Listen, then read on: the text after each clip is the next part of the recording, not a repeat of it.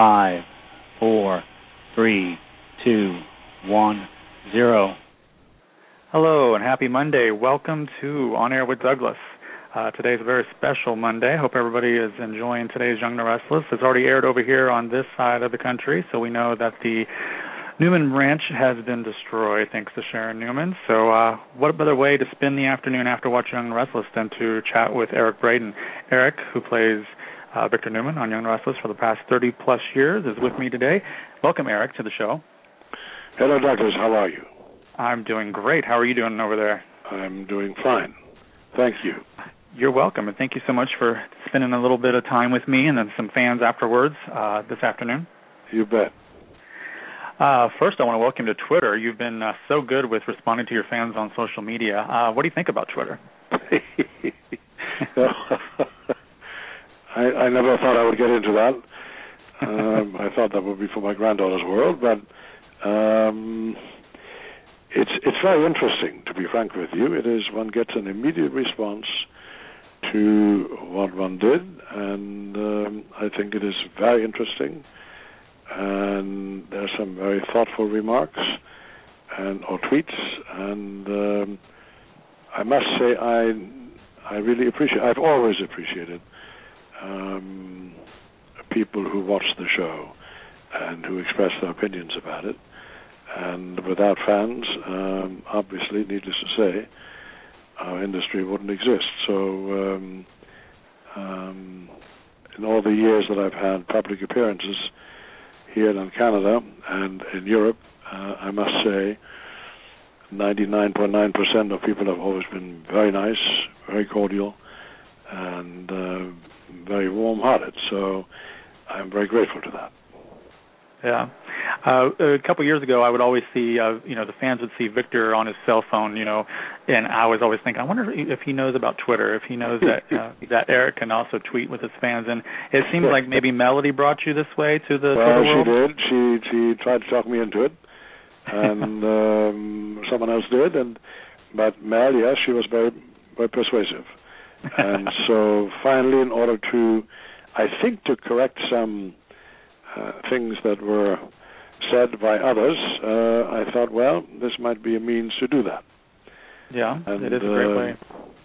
There have been some scurrilous comments in the past, and I think this is a way of correcting some of the gross misinterpretations of what happened, Yeah.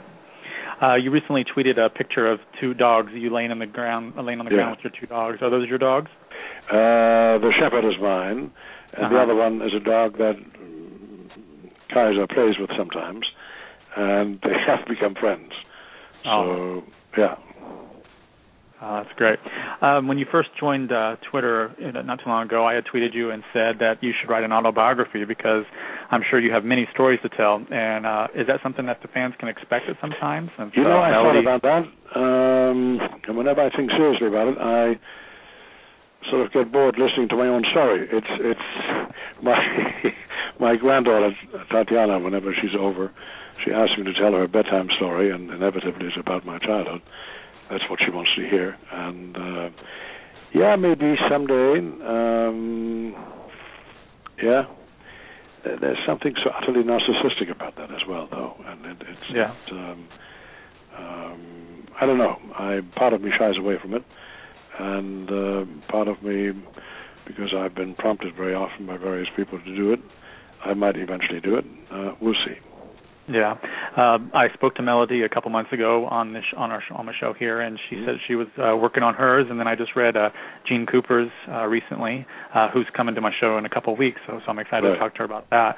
And after spending this weekend researching and really diving into you, Eric Braeden, I've learned so much about you. So to hear it in your own autobiography would be amazing to do that if you decide to do that. Well, that's very nice of you. Thank you. And I heard Jeannie's biography is pretty good. I've read some of it, haven't finished it, and it's rather well written, I must say. Yeah. Yeah. So congratulations, Young and the Restless just celebrated its 10,000th episode. That had to be a huge, an amazing accomplishment and milestone for everybody on set. To be honest with you, one doesn't, only when that sort of thing happens do you become aware of how long you've been doing it. And one just isn't, day to day, one is not aware of it. When I think back that I've been doing this for 32 years, I can't believe it.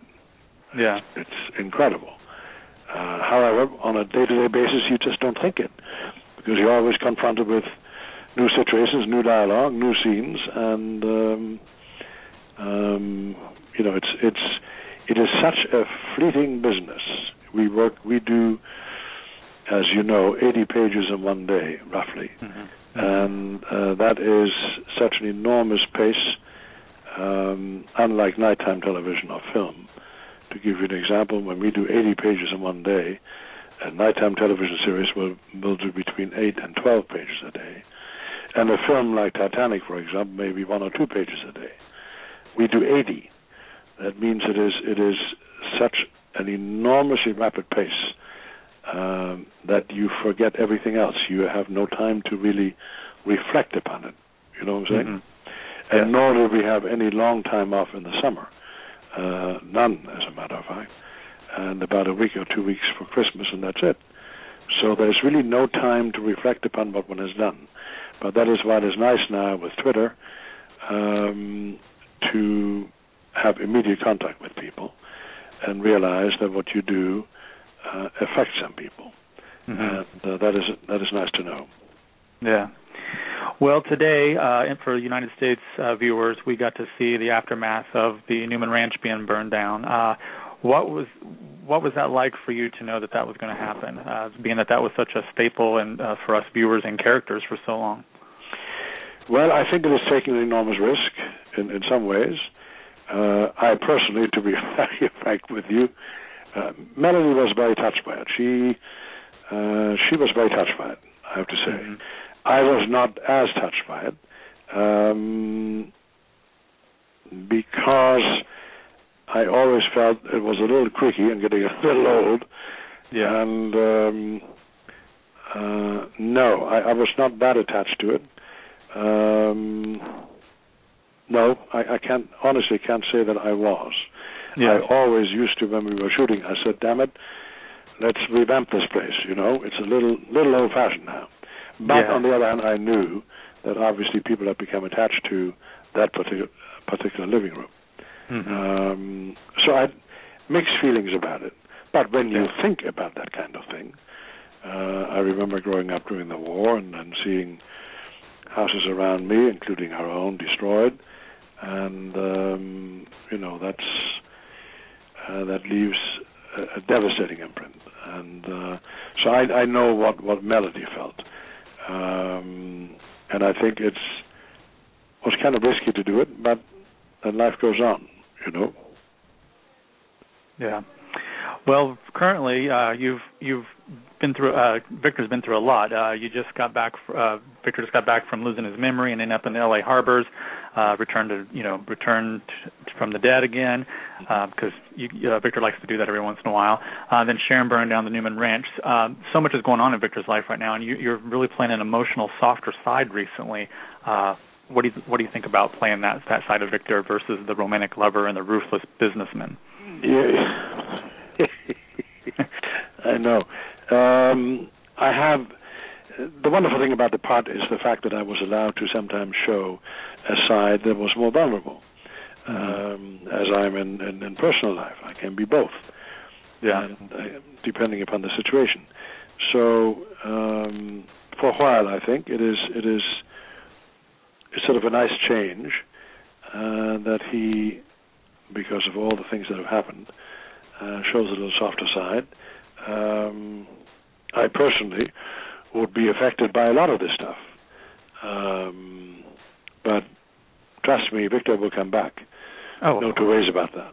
And in that sense, Victor Newman is like Eric Braeden, or Eric Braeden like Victor Newman. You come after me in one way, I'll come after you. All right. That is deeply within me, and that comes from growing up in a very tough time. Yeah. And losing my father early on, and my God, as kids we fought all the time, I think. And when you lose your father early, as I did when I was 12 years old, and grew up in post-war Germany, which was literally destroyed, you learn to fight back, or you go under. So it's deep within me to fight back. But that doesn't mean that I'm not vulnerable to a lot of things. Yeah. And obviously, the things that happened to Victor lately, or to his family, what saddens me in the Victor Newman story is the fact that he has such, complicated relations with his children. Because I love my son, love my grandkids, and adore them, and couldn't stand being at odds with them. Yeah. But Victor is. So if some people want to know how much of me is like Victor, well, there's some things, yes, they are similar, but in other ways, no. Yeah. Decidedly no. I would never have that long of a difficult relationship with my son. Never. Yeah, fans really want to see you, Victor, and Adam, kind of get to a place like Nicholas and Victoria. But you see, the thing is that's true, of course. But then what fans forget is, if we all got along, it would be deadly boring. Oh, that's you know what I'm saying? It's, in other words, obviously conflict is the very essence of drama. So if everyone just got along honky-dory, then you'd fall asleep. So the essence of what we do is based on drama and conflict. And the actors, Michael Mooney is great playing that part. He's very good playing that part. That is fraught with tragic potential. I know of relationships between fathers and sons that are very cold and very difficult. I, Eric Braeden, can't stand that. I personally have a close relationship with my son, always did have. And we have our differences here and there, but generally speaking, I respect him enormously and adore my granddaughters. And I just don't like discord for too long of a time, I personally couldn't be like that. And yet Victor Newman obviously has a rather complicated relationship with his family. And that is, if you know anything about psychology, you obviously realize that you remember that he grew up in an orphanage. That means he was abandoned early on. And that leaves indelible scars for the rest of your life, I'm sure. Yeah. And so you mistrust everyone. Victor Newman mistrusts everyone and would love to be loved and wants to love, but in the end very often doesn't trust it, because he was abandoned at the age of 7 by his mother at an orphanage and left there. And boy, that must leave an indelible mark on someone's brain.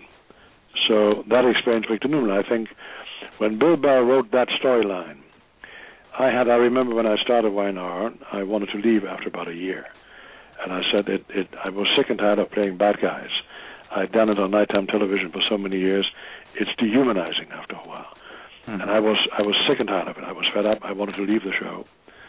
And then Bill and I sat down and I said, is there any way you can imbue this character with a past that explains why he is who he is? And then he came up with a brilliant storyline. The storyline of Victor having been left in an orphanage. And I remember doing that scene with Melody. Was on a before Christmas show. I forget when it was. Must have been 80, maybe 4 or 5, something like that. And I told her the story of my childhood experiences, being left in an orphanage. And the moment I did that, it opened floodgates in me.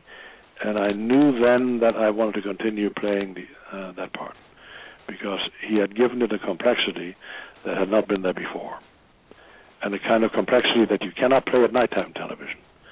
Nighttime television used to at least then be divided into good guys and bad guys. You were either or. And daytime is so wonderful because it shows the whole rainbow of emotions, of problems, of difficulties, and so you get a complexity in a character that you cannot usually get in nighttime television. You know what I'm saying? One thing that fans cannot imagine is Genoa City without Victor Newman. Can we be rest assured that Victor's going to be around a little bit longer? Well, in the end, that is obviously not my decision. But yes, I, signed another long-term deal, and I love the show, love the character, and love my co-workers. Obviously, very fond of Melody, and she and I work together very well. But I work together very well with Peter Bergman, and with Joshua Morrow, and with Michael Mooney, and with Emilia, who plays Victoria, and so it's and Christian Leblanc, and all of them. I mean, they're a wonderful cast, and we really have a great cast, I must say. Yeah. I look at the show sometimes and say, "Damn, this is a very good cast." So there's no reason for me to entertain anything else at the moment. Yeah. I read Michael Maloney's book on William J. Bell. He mentions that the role of Victor was only intended for a short arc, and when he heard and saw you, he realized he'd keep you longer. How did the role come up for you, coming from prime time, doing guest stars, to daytime? Why the switch? Well, I'd done films, I'd done Broadway, I'd done, guest starred on more television shows than probably anyone at the time, and to be quite frank with you, I was tired of it. I was tired of playing. When you guest star, you play nothing but bad guys. And I'd had it. I was just burned out. And then someone suggested to read for, they asked about me doing that role in Y&R, and I had no idea what a soap was. I'd never seen a soap before.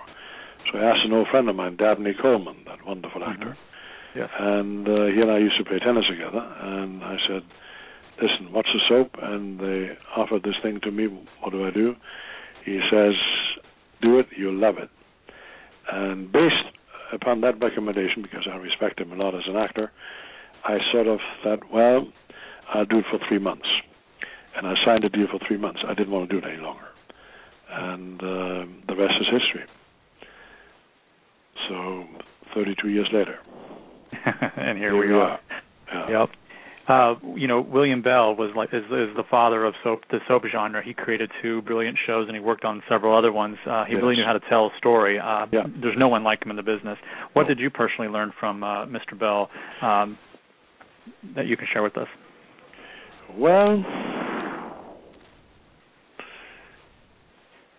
it is very important that when you do something in life that you're good at, you stay with it, and you hone it, and you file away at it, and you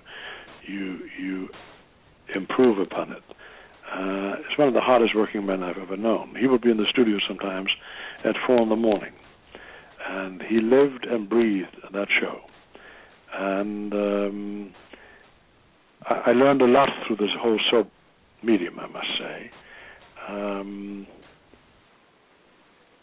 And Twitter now allows me to even see the effects of what one does more immediately. It's a good question. I miss Bill, I must say. When he ran the show, there was one boss and that was it.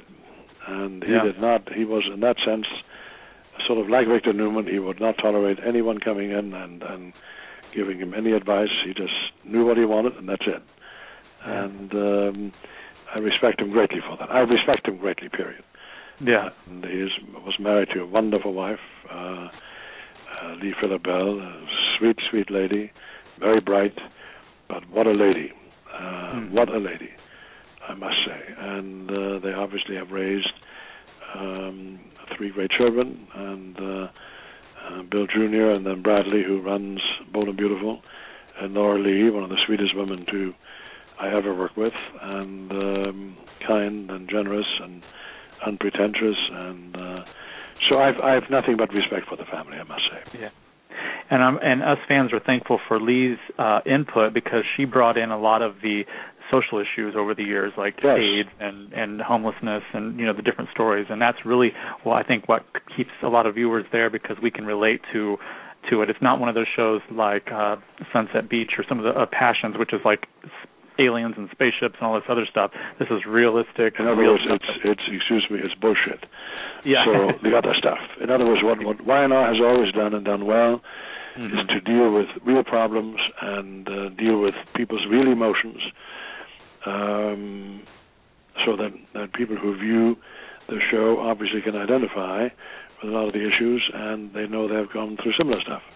Yeah. And Lee Phillip Bell, she had a talk show in Chicago, pre-Oprah, and so she was very aware, very attuned to contemporary social problems, you know. Mm-hmm. Yeah. Now, with the new team, Josh is back. Josh Griffith is back, and then with Jill Farron Phelps set in place at Y&R, are you excited and optimistic about the future of Young and Restless now? Well, I mean, I've always been. One is excited with whoever comes there, and excited is too strong of a term. One waits and sees, and so far they have not disappointed. But I like Maria Bell very much as well. I like the other writers prior to that as well. I think writing for this genre is arguably one of the most difficult things to do in our business. It's horrendous. Yeah. I mean, I have such respect for the writers that I cannot really. Do I think some of them may have gone the wrong direction here and there? Sure, but then that is your purview as a writer to attempt something new, but to do this day in, day out for about 25 characters. Imagine that every single day. You got to come up with some new story, new dialogue. You got to be aware of what contracts the actors have, how many times a week they are supposed to be on the show, etc. So it's a very difficult, very, very difficult job, and one that most of them don't get enough credit for. Yeah. So I have respect. My son is a screenwriter, and I just have nothing. I know how hard he works, and I can only imagine how difficult it must be to spin this yarn day in, day out for as many as 25 characters. That's extraordinary. So I have nothing but respect for the writers. Yeah.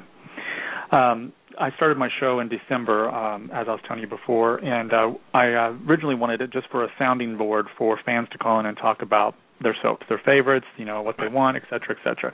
And then I decided I thought, well, I'll see if I can get any of the cast members to come. Well, 100 cast members later, I've talked to people from all daytime of shows that are on air and off the air, and I've spoke to most of your on-screen wives, Melody, Signe, Barbara, Crampton, Eileen, Maura, and even Sharon Case. I've talked to I think everybody except Meg, who played Julia. Yeah. When you first started the storyline with Melody and Nikki was working at the Bayou, did you imagine that she was the one for Victor and would up being married and remarried so many times to this date? No, I had no idea. I had no idea. None. You know, when you're in this business, you do not prognosticate anything. You just don't know. You literally don't know. You wait and see how things develop. And I have never interfered with writers, contrary to what some people have claimed. I suggested one storyline in 32 years, and that was it. And otherwise, I may sometimes call about one thing or the other, but never to determine a storyline nor suggest it, to be frank with you.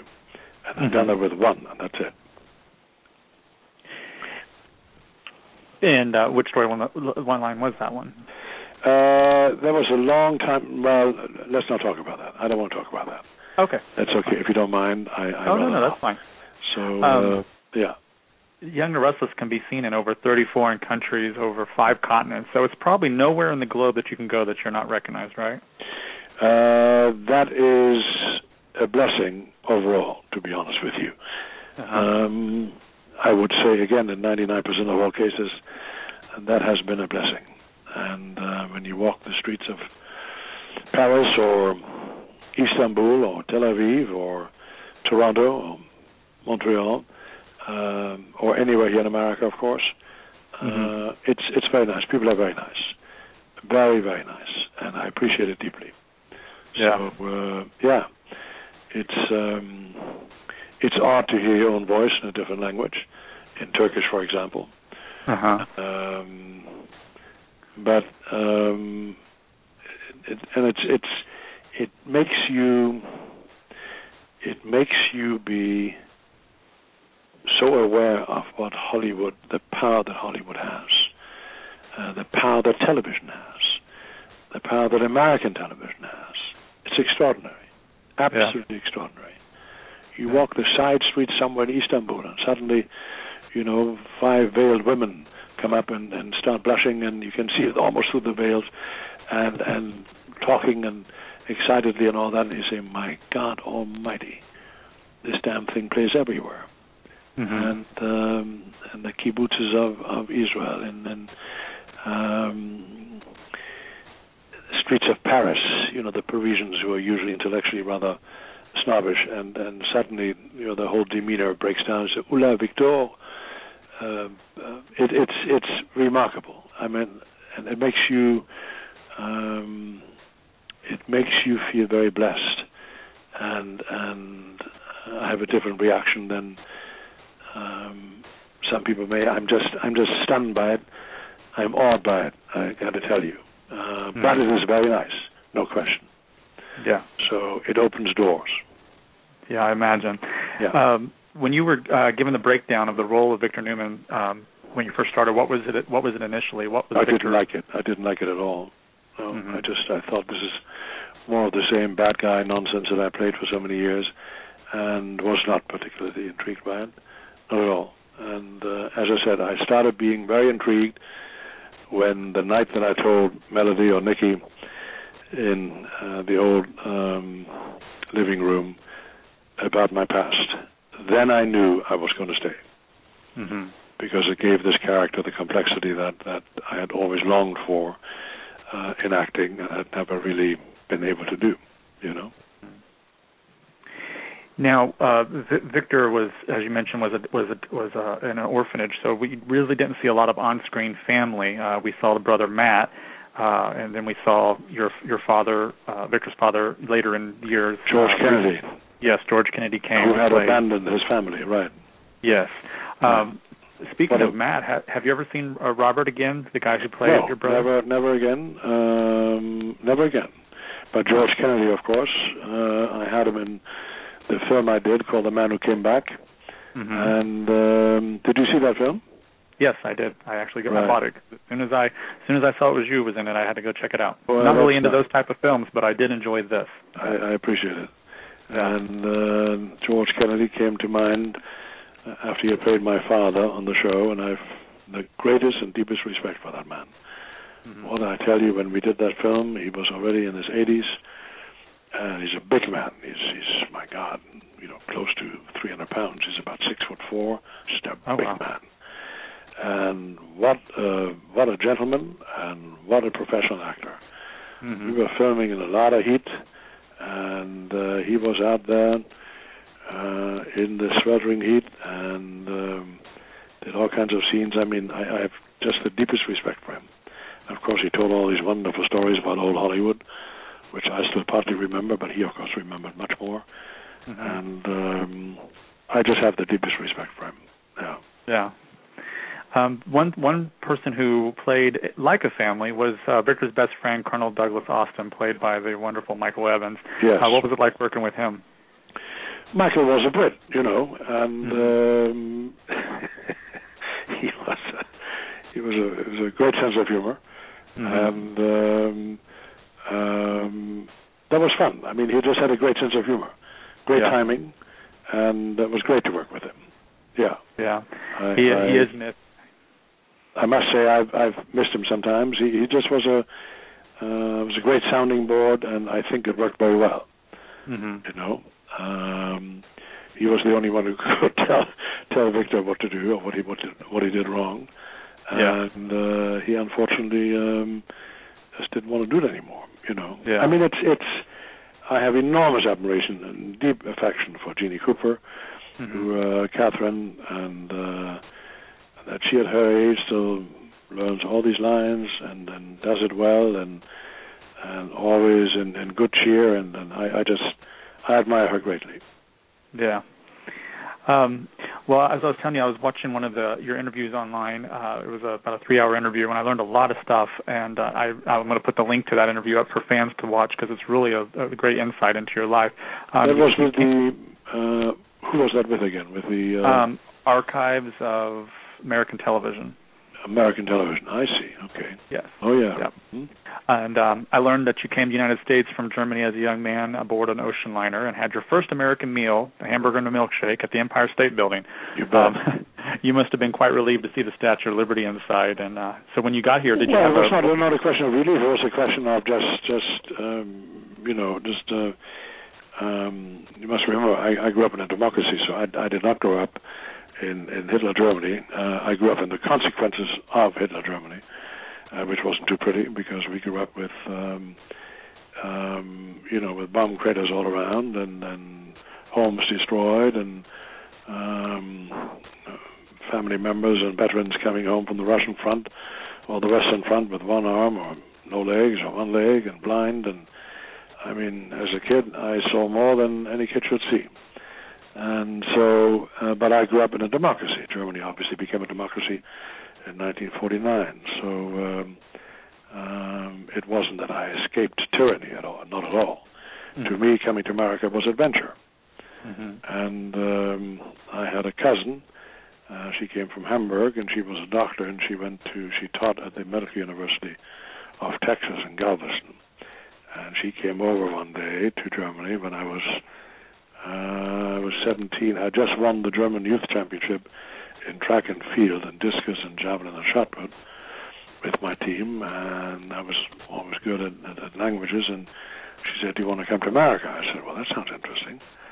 And long story short, a year later I was on board the Hanseatic and with a suitcase in my hand, and I said goodbye, a very tearful goodbye to my family.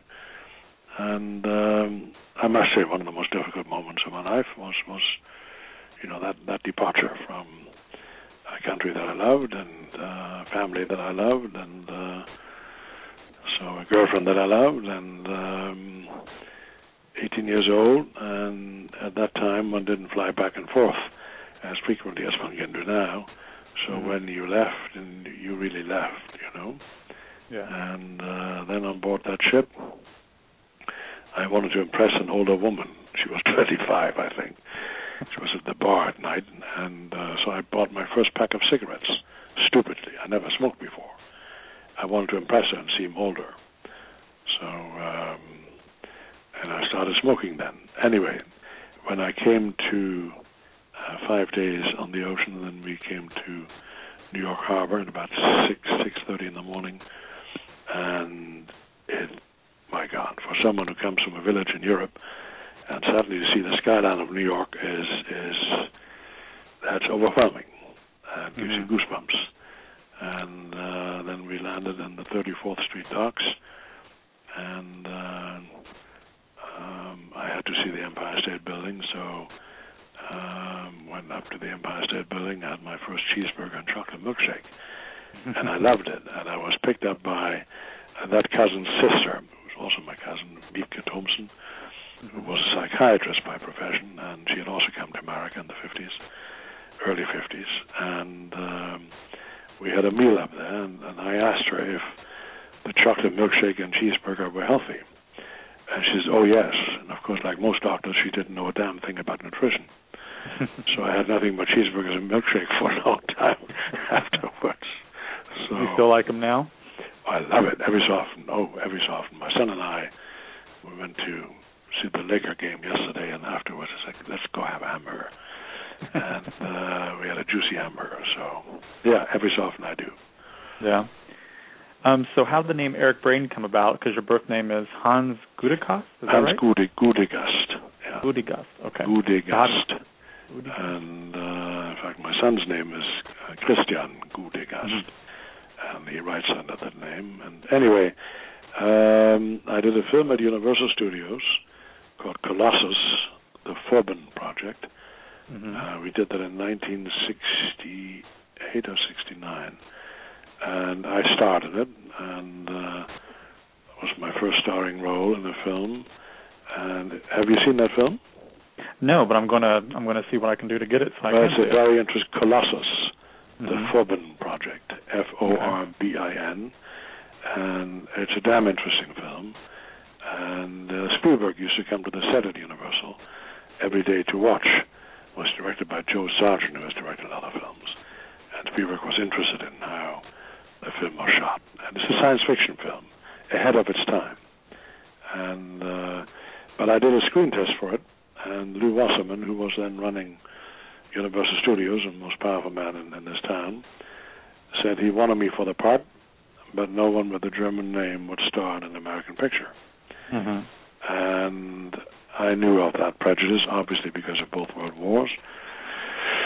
So I was first most reluctant to change my name, but I was doing a film in Spain at the time with Raquel Welch and Burt Reynolds and Jim Brown called 100 Rifles. And the call came in from my agency saying Lou Wasserman wants you very badly to star in this film, but you've got to change your name. And I said, no, under no circumstances. And hung up, and then discussed it with my wife afterwards. And she told me, she says, a lot of, you and I have discussed it a lot, and obviously there is that lingering prejudice. Maybe it's time to face reality. So finally I sort of agreed, and in my mind, and I took the first part of the village I'm from in Germany called Braeden, and the first part Braeden, and Eric is a name in my family, and obviously is a sort of a Northern European name. Could be British, could be Swedish, could be anything. So I had to have something that I could relate to that had to do with me, because I'm very proud of my roots, and had I given myself another name, I would have sort of felt like a traitor in a sense. Do you know what I'm saying? I'm close to my family, and was close to my father, and so I needed something that I could hold on to, and so I took it from the village in which I grew up. There you are. But take a look at the film Colossus, the Forbin Project. It's an interesting science fiction film. Yeah. After which they approached me for James Bond. As Bond? Cabby Broccoli approached me. He had only seen that film and had not seen the Rat Patrol and all that. Didn't know I was from Germany. And no one ever knew unless I told them. And thought I'd somehow belonged to the British Commonwealth. And we had a luncheon. We discussed the whole thing. And then when he says, do you still have a British passport? I said, no, I have a German passport, an American passport. He says, well, that's like a curtain went down in front of his face, And he then told the agency that no one who was not a citizen of the British Commonwealth would ever play James Bond. So that was the end of that. Yeah. That would have been, we would have never had Victor Newman, I'm sure. Interesting. You never know where this life takes you. Yeah, that is true. And primarily this profession. Yeah. In that interview I was watching with the Archive of American Television, I had to laugh because you shared your story of when you first learned about American cursing and how you loved it and was fascinated by that. Do you mind sharing a little of that with us? I'll never forget. I came to this town I came to America with $50 in my pocket, and I came to L.A. via Montana, where I was a cowboy for a while, and then I got a scholarship at the University of Montana, Missoula, in track and field and discus, javelin, and shot put. Long story short, I finally came to L.A. via a river trip in Idaho on the Salmon River, the river of no return. I was the first one with an American guy, Bob McKinnon, to go up and down the Salmon River. No one had ever done it before, up and down, not just down, but up and down, against the rapids and down again. And we made a documentary film with which we came to L.A. It was shown here at a press conference, and I did all kinds of interviews on television shows about that trip. And then I ended up here in L.A. We each got $500 for the trip, and that's all the money I had. And obviously I began to look for jobs and started parking cars. and then I found another place to wash dishes. And then I worked for Beacon's Moving Furniture, and move pianos and furniture. And I remember, never forget. I remember the time of day. It was in the afternoon, and I remember the stairs. And it was somewhere in West LA. We had to carry up a fridge, and this crusty old American guy was on top of the fridge. He was pulling, and I was at the bottom holding on. And we were slowly moving it up the stairs, and the old lady stood on top of the stairs and said, "Now don't touch this, and don't touch that, and don't ruin the paint job." And he suddenly said, "Lady, will you shut the up?" And you know what? I won't say the word on television, on radio, but will you shut the up? Yeah. You can imagine the verb. So I thought, wait a minute, he's turning a verb to fornicate into a noun. How does that work? And I was trying to translate it into German. I'll never forget that moment. I loved it. I love American swear words. I love it. And but I will not burden you with it here on the show. So I love it though. And to swear in English is different than to swear in German or in Spanish or in French. But I think here in America it's great. I love it. I love a lot of the expressions. Yeah. I also learned that a lot of who you are today is based on your discipline from sports and history of being involved in discus and javelin and soccer and tennis. Right. Do you play tennis now, or auto racing, or any of the stuff that you used to? I play tennis, not quite as often. I go through phases. And I used to, as I said, grow up in track and field, but we also played ice hockey at the time as a kid, and obviously some street soccer. But ice hockey, I got my worst sprain concussion, and then street soccer, and then mostly track and field in a serious way. Won the German Youth Championship, and with my team. And then here in America, started in track and field at the University of Montana, and later when I came here to LA, I started playing soccer, and because I got paid for it, and ended up playing for a team called the Maccabees. It's the only Jewish team in the town here, and I'm not Jewish. I grew up as a Protestant, but a lot of the management were German Jews, and they spoke German, and they offered me pretty good money to play for the team, and I was also determined to eradicate this notion that Germans are genetically predisposed to anti-Semitism. Nothing could be further from the truth. And Jews were more successfully assimilated in Germany prior to Hitler than anywhere in the world. More assimilated than here in America, more than in England, more than in France. People forget that. And Hitler undid all that, as he undid a lot of things. Long story short, I played for that team, and it was an interesting cultural experience, I must say. And we had 7 or 8 Israelis on the team, and 2 Brazilians, and 2 Mexicans, and 2 Ethiopians, all top players. And then I was the token German along with someone else. And we won the U.S. Championship in 1973. And the team won the championship 5 times. The Open Cup, it's called, and more than any other team ever since.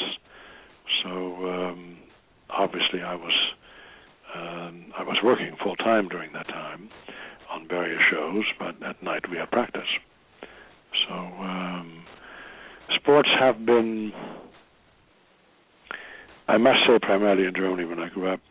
My experience in sports helped me get over the rather depressing. After my father died, we lived in absolute poverty, and I had to work every summer on farms to earn my pocket money. I've earned my own money since I was 12 years old, and never been supported by anyone.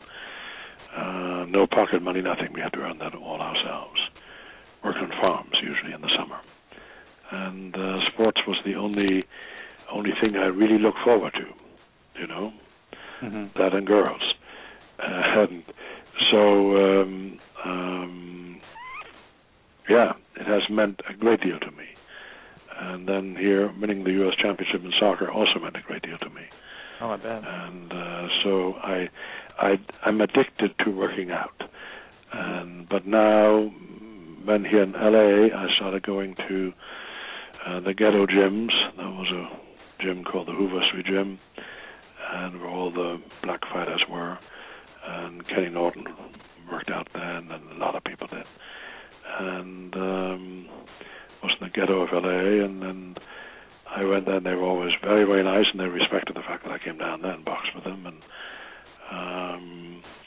so then I did that for a while, and then I just do something every day, Then I started Olympic lifting, which we did for a while in track and field. It's not the Schwarzenegger kind of lifting, which is purely narcissistic stuff, but it's Olympic lifting, where you do clean and jerks and deadlifts and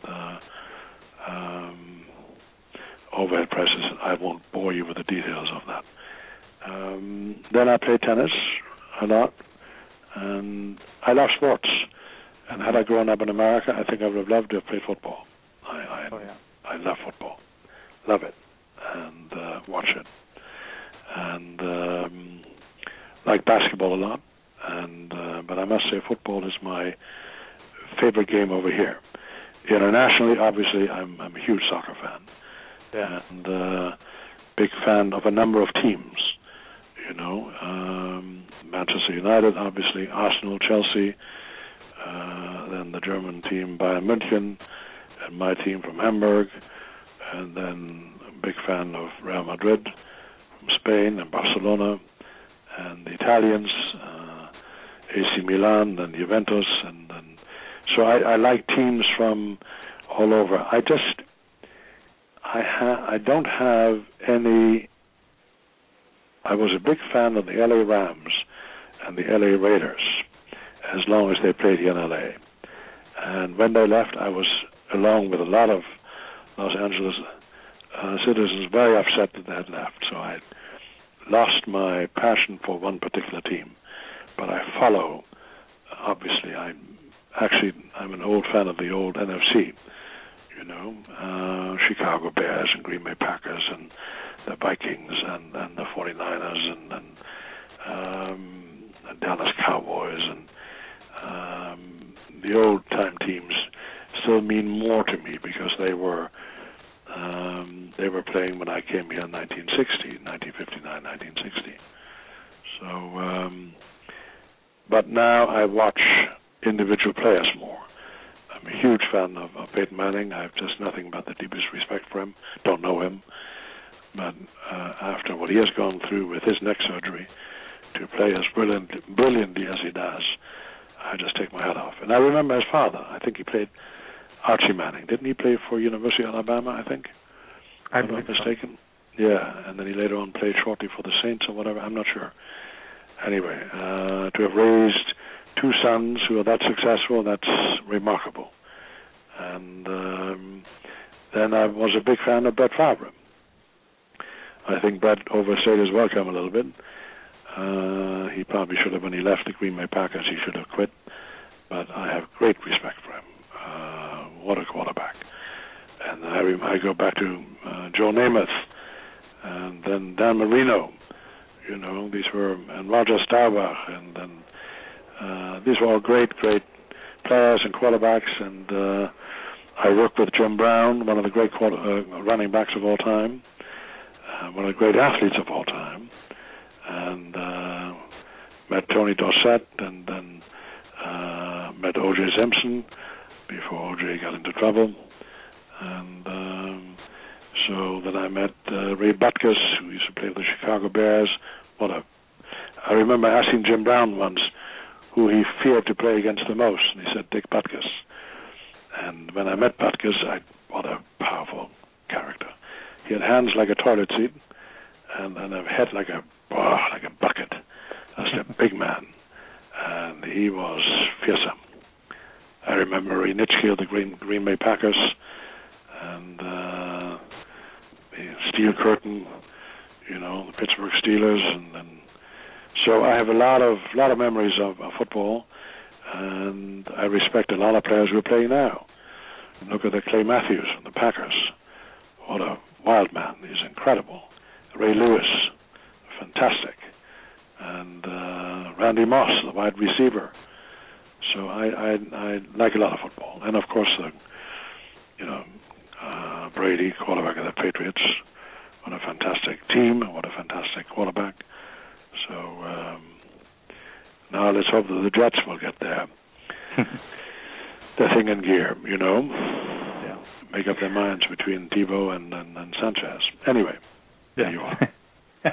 Do you get to go back and visit your family in Germany often? Yeah. I do about every 2 or 3 years. Mm-hmm. Yeah. I read that they don't get Young and the Restless in Germany. Is that true? No, they don't. It's kind of ironic. It's very popular in France and Italy and other countries, and never really took hold in Germany. Oh, they made the mistake of playing it there in the morning and thinking they could imitate America in that sense. It just didn't work. Are they able to see your work, though, through other means? Like I have no idea, and I don't really care. It's kind of nice to go there and not be recognized. Sometimes you just want peace and quiet. I go to the countryside in which I grew up, and just get on the bicycle with my brothers or whatever, or with old friends, and I bullshit with the old farmers on the fields where I used to work.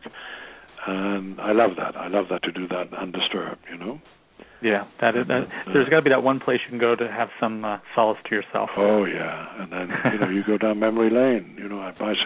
As kids, we used to bicycle all across northern Germany and during vacation. Yeah. And very fond memories of it, yeah. I bet. Well, listen, I could talk to you for hours. I was so nervous beforehand, but you've made me feel so comfortable. It's very nice. It's very nice to do what you're doing, Doug. It's that's great. And I've got some fans that want to talk to you, and so we'll do that, and then we'll wrap this up so you can get back to your day. Go for it. No problem. First up is Anthony from Connecticut. Go ahead. Hi, Eric. How are you? Hey, Anthony. How are you doing? I'm doing great. I just wanted to call and just thank you for all the years of portraying Victor and the Young and the Restless. You are, one of a kind. There's no other actor that could ever play, the role. And I do want to just thank you. I've written you over the years, and you are always very kind to respond, and always send my magazines that I sent to you, and you always used to send them back to me, and I just wanted to thank you for that. My question is, a lot of scenes you've played over the years, must have stayed with you. I'm just curious what, certain scenes that you have fond memories of. One for me is the scene where you play with Peter Bergman and Victor collapses and Jack kind of walks over him and just kind of leaves him, laying there. I thought that scene said so much about their relationship at the time. Are there any scenes that have just stayed with you? That's a good question. Anyway, thank you for calling and thank you for saying those nice things. Yes, there are. That scene obviously is a memorable scene. I have always enjoyed working with Peter Bergman. That enmity between him and me works very well. The scene that I remember the most, always comes to mind very quickly, is when Victor first meets his mother. He doesn't trust that it is his mother, played by Dorothy McGuire, and who passed away recently, by the way. And she comes to his house, and he doesn't trust it is indeed his mother until she talks about a hole in the sweater. And only she could have known that. And she knew I had that when she left me at the orphanage. And I had no idea how to play that scene before. I had no clue. And when we played it, it just, something happened that it was a mixture of anger and sadness and fury and loneliness and all kinds of things all came into me at once. I will never forget that scene. That, and then the scene with George Kennedy when I encounter him as my father. And then, of course, there are countless scenes I did with Melody. Yes. And one of the scenes I alluded to earlier, where I tell her about my childhood. And, those are But I would say the scene with the mother, for one reason or another, really touched a chord in me. Yeah. And then on other shows, I enjoyed doing the Gunsmoke. I did 4 or 5 Gunsmokes and enjoyed those enormously. They were the greatest people to work with, very professional. And when James Arness, who played the lead, when he laughed like a horse. He was a huge man, about 6'6", 6'7". And when he started laughing, we couldn't do scenes. And then the Mary Tyler Moore Show. They were just the nicest people to work with. And I knew Ted and Ed Asner and those guys before, and Gavin MacLeod, and Mary, she was just wonderful to work with. It was a great show to do. So those are some of my favorite moments, yeah. Well, I want to thank you for taking my phone call, and as always, keep up the show, you know. You bet. I appreciate it. Thank you very much. Thank you so much. Bye. Yep. Thank you, Anthony. Thanks, Doug. All right. Next up is Jamel from New York. Go ahead. Hi, Doug. Hello, Mr. Braeden. Hello, Janelle. How are you doing? I'm doing great. You know what? I would also say what the first caller say is, for me, I think this year that you've been, this work and these storylines has been wonderful. I think that the scene, especially with your daughter, the woman who played your daughter on the show, right, has been very complex. And I think that you'll probably be up for Emmy next year. I just have to put it up there because the scenes have been it's been wonderful. Well, thank you very much. You're welcome. And I was just going to say that, the home has burned down, and I watch these shows when I get home from work on TiVo, and the home has burned down, and he's lost his the company temporarily because we know as the audience he's always going to end up on top. You bet. Oh yes. But he's going to come back. Yeah, as the actor playing this just wonderful character, where do you want Victor to go in 2013? Is he going to be more family oriented or more business? To be honest with you, I don't know what the writers have in store for me, and I will play what they write. Hopefully he for a while will devote his time to his family a bit more. But again, I come back to what I said at the onset of the show, that without conflict there is no drama. That's so right. Obviously, inevitably, you and I know that eventually the shit is going to hit the fan again, and things are going to get rough again, So I wonder how long this peaceful interlude, will last. We'll see. Yeah. Let's enjoy it while it lasts. Oh, I'm enjoying it. I swear that with you and Amelia, I think of her name. She's wonderful to work with. Yes. I adore working with her. I really do. Those scenes are very, very powerful, and it's just wonderful, very wonderful. I think everybody that you've worked with, she's such a sweet person to work with. She's just a wonderful person to work with. Has a great disposition. Yeah. Well, thank you, and Doug, you're doing a great job, and thank you, Mr. Braeden. Thank you. All right. Thank you for calling. All right. Up next is Dan from New Jersey. Dan, go ahead. Hi, Eric. Hi, Doug. Hi. Hey, Dan. I am well, and I'm very excited to be talking to you, Eric. I've been watching this show basically since out of the womb, so I'm a huge fan of Y&amp, and I'm a very huge fan of you. I appreciate it.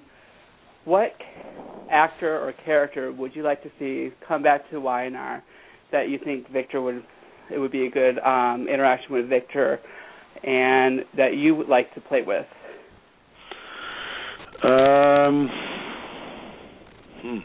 Well, I must say I hated to see Eileen go. Eileen Davidson, who played Ashley. Mm-hmm. I hated to see her go. I respected her enormously, and I hated to see her go, to be frank with you. Beyond that,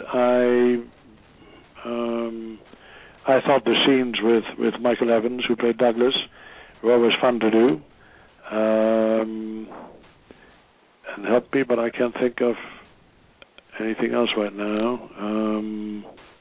Is there anyone from any other shows that you would like to ever work with? Any other soap operas or anyone? Well, working with Jeannie Francis was very nice. She is very good at what she does, a very kind person, and a damn good actress. And she was great fun to work with, I must say. Yeah. Beyond that, no, I can't really say that. My extent of watching television is I watch our shows sometimes, and I mostly watch sports and the more serious news and documentaries, and that's about the extent of it, you know. And I'm a huge fan of Seinfeld. I watch Seinfeld just to laugh. At the end of the day, my wife and I watch Seinfeld. Awesome. Oh, it's been an honor to speak to you, Eric. All right, Dan. Can't wait to tell my mom. All right, man. Be cool. Okay. Thanks, Thank Dan. you so much. Bye-bye. Uh-huh. Bye-bye. All right. Dorothy from Maryland, go ahead. Hi, Eric. Hello, Dorothy. It's very wonderful to talk to you.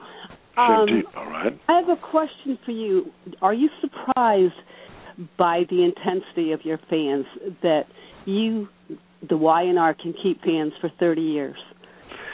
I am surprised, but I'm very, very grateful that is so, you know, and I think that is testimony to the various writers we have had on the show, and to the other actors and everyone who works on the show. But we have a lot of very good actors on the show, and obviously the writers have mostly to do with it. So I'm very grateful for that. And yeah, am I surprised? You bet. I really am. That people have stayed with us that long. I so appreciate hearing your story because I've been watching since '73, and certainly the Y&R characters become very real to us. And then, we read about you and we read about your personal lives, and you become like family. So to hear your story is just terrific. So thank you very much for sharing that. Well, thank you for calling, Dorothy. That's very nice. Thank you so much. Yes. Bye-bye Thank you, now. Dorothy. Thank you. All right. Well, we have another Maryland call. This time is Debbie from Maryland. Go ahead. Hello, Mr. Newman. Hello, Debbie. How the hell are you? This is a thrill of a lifetime. I cannot even believe that I'm speaking to you. That's nice. I know that you say that you have to continue the drama constantly, but could Nikki and Victor please? I think they've had enough drama for a billion lifetimes. Please, please, please, please, please keep them together. Yes. It's been one of the joys of the past month to see the last couple of weeks end with Nikki and Victor on a Friday afternoon. Happy. That's happy, so nice. I thrilled. must say that is really nice to hear, and therefore I must say I'm grateful that Mel talked me into the Twitter thing, because I get a lot of that feedback. That's interesting. Yeah. My 72-year-old mother and I, who I'm 50 now, have been watching since the very beginning, and we're just lifetime fans. And we were both just calling each other back and forth on Friday, saying, "Oh my God, they're finally back together again." My main question, I guess, is there any talk at all around the set there about possibly making Tag and Grab real? And that we could possibly have a fire sale, because I would love to have something from the Newman Ranch. That is so funny. I have no idea, to be honest with you.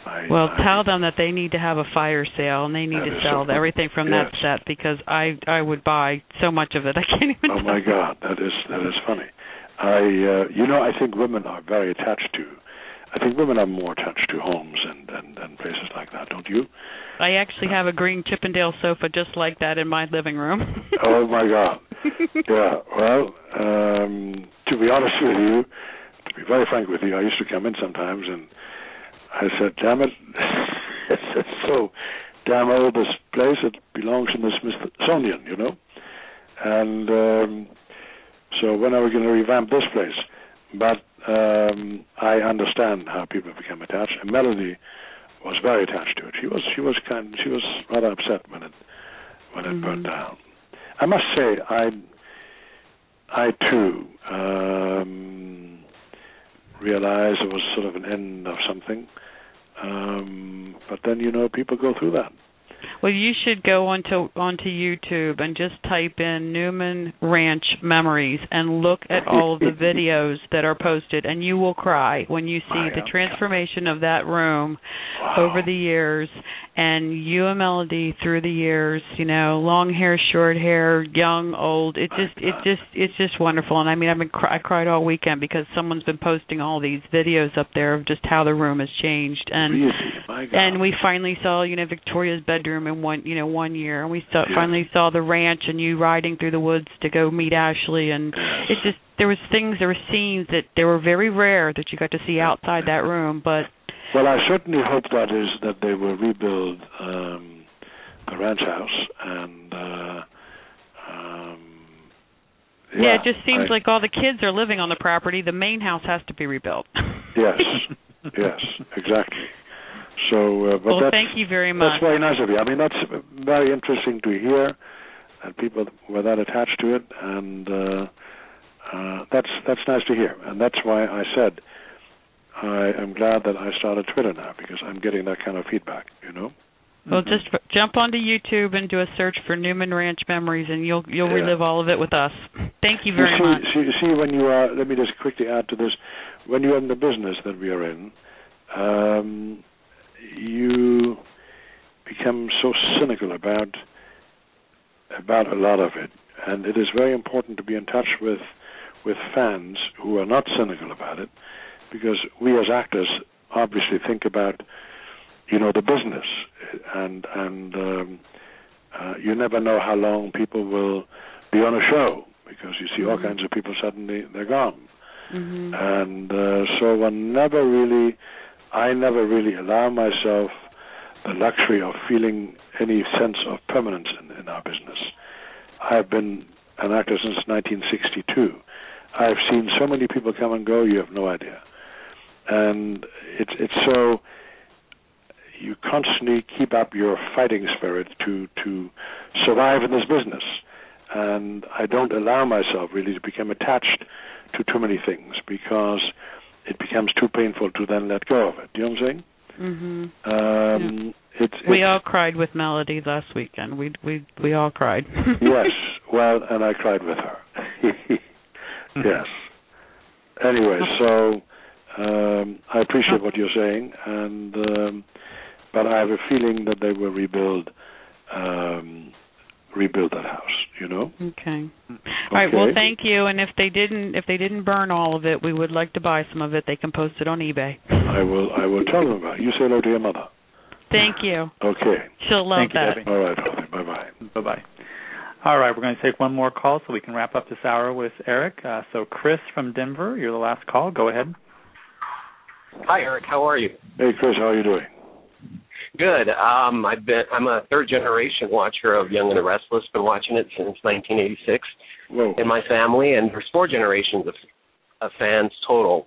I loved hearing you talk about the NFL earlier, because I've often felt that the only fans more passionate than soap fans are football fans. Right. And I just wanted to talk a little bit about the show. Like, in the last probably 6 years, I really felt like a lot of it changed in the year after Bill Bell Sr. passed. Right. You guys talk a lot about the state of the industry on the set and where soaps are going and what you guys need to be doing to stay relevant. Yes, inevitably one does. But to be honest with you, as actors, we have very little influence over where a storyline is going. And these discussions obviously happen between networks and the writers and Sony, and I'm sure that they discuss all that. So, but do we sometimes? Yes, of course we do, because it affects us. Yes, certainly, and sometimes with a certain amount of trepidation. You see the soaps around you go the way they have gone, and it's substituted, I think, with a lot of bullshit. So, so-called reality shows, give me a break. Anyway, I don't want to talk about that. I'm against those things. Being a proud member of the Screen Actors Guild and AFTRA, I'm against all those cheapy shows where they don't really Well, the actors, they're not even actors, supposedly. I don't know what they are. Right. I think it's an insult. Anyway, such it is. Right. And one more question. You often mention that you don't get starstruck, but you're a big fan of Meryl Streep. Would you ever use the opportunity to work with her if you had the option to? I certainly would. My God, I'm a huge fan. She's amazing. I think she is. Yeah. If ever She's an incredible term actress. genius applied to anyone in our business, it applies to her. Absolutely. I used to work with, years ago, one of my first films was with Marlon Brando, who was a similarly gifted actor. But I would say Meryl Streep is about the height of what you can do in our business. She's extraordinary. Just extraordinary. Yes, she is. Yeah. Well, thank you so much for taking my call today. You're welcome, man. You guys you used to have a great quarterback with John Elway, and now you're Peyton Manning, another great quarterback. Oh, yes. It's a whole new day down here. It was very exciting watching the game this past weekend against San Diego. Yep. All right, man. Yes, well, thank you. Be cool. Thank you, Bye-bye. Chris. Yep. For listeners, in case you haven't been, you can go to Eric Braeden's website at ericbraeden.com, and you can also No, it's at eBraeden. Oh, website. Oh, yes, right, website. Listen, forgive me, all this highfalutin technical stuff, but I guess it's ericbraeden.com. And then Twitter is eBraeden. That's it. Yeah, so follow Eric. He responds to everyone, and he's very you're very very good with your fans. And let me just say thank you so much for this opportunity. I've talked to Melody and about 60% of the current cast, and to be able to have this chance with you today has just been a blessing and an honor. So I would like to invite you back in the spring and catch up with you and see how things are going then. Anytime, Doug. You're obviously a very nice man, and thank you for doing what you're doing. And be cool. All right. So springtime, you bet.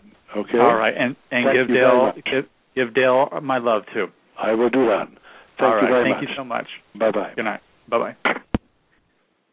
All right. Thank you, everybody, for listening in today with our early afternoon interview with Eric Braeden.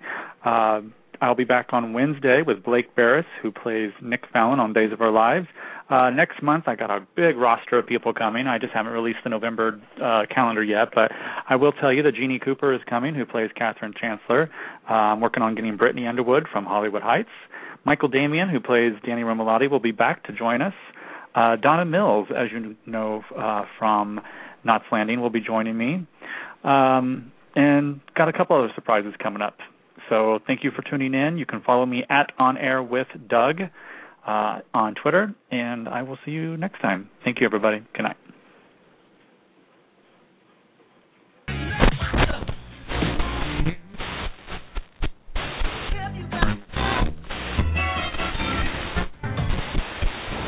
Five, 4, 3, 2, 1, 0.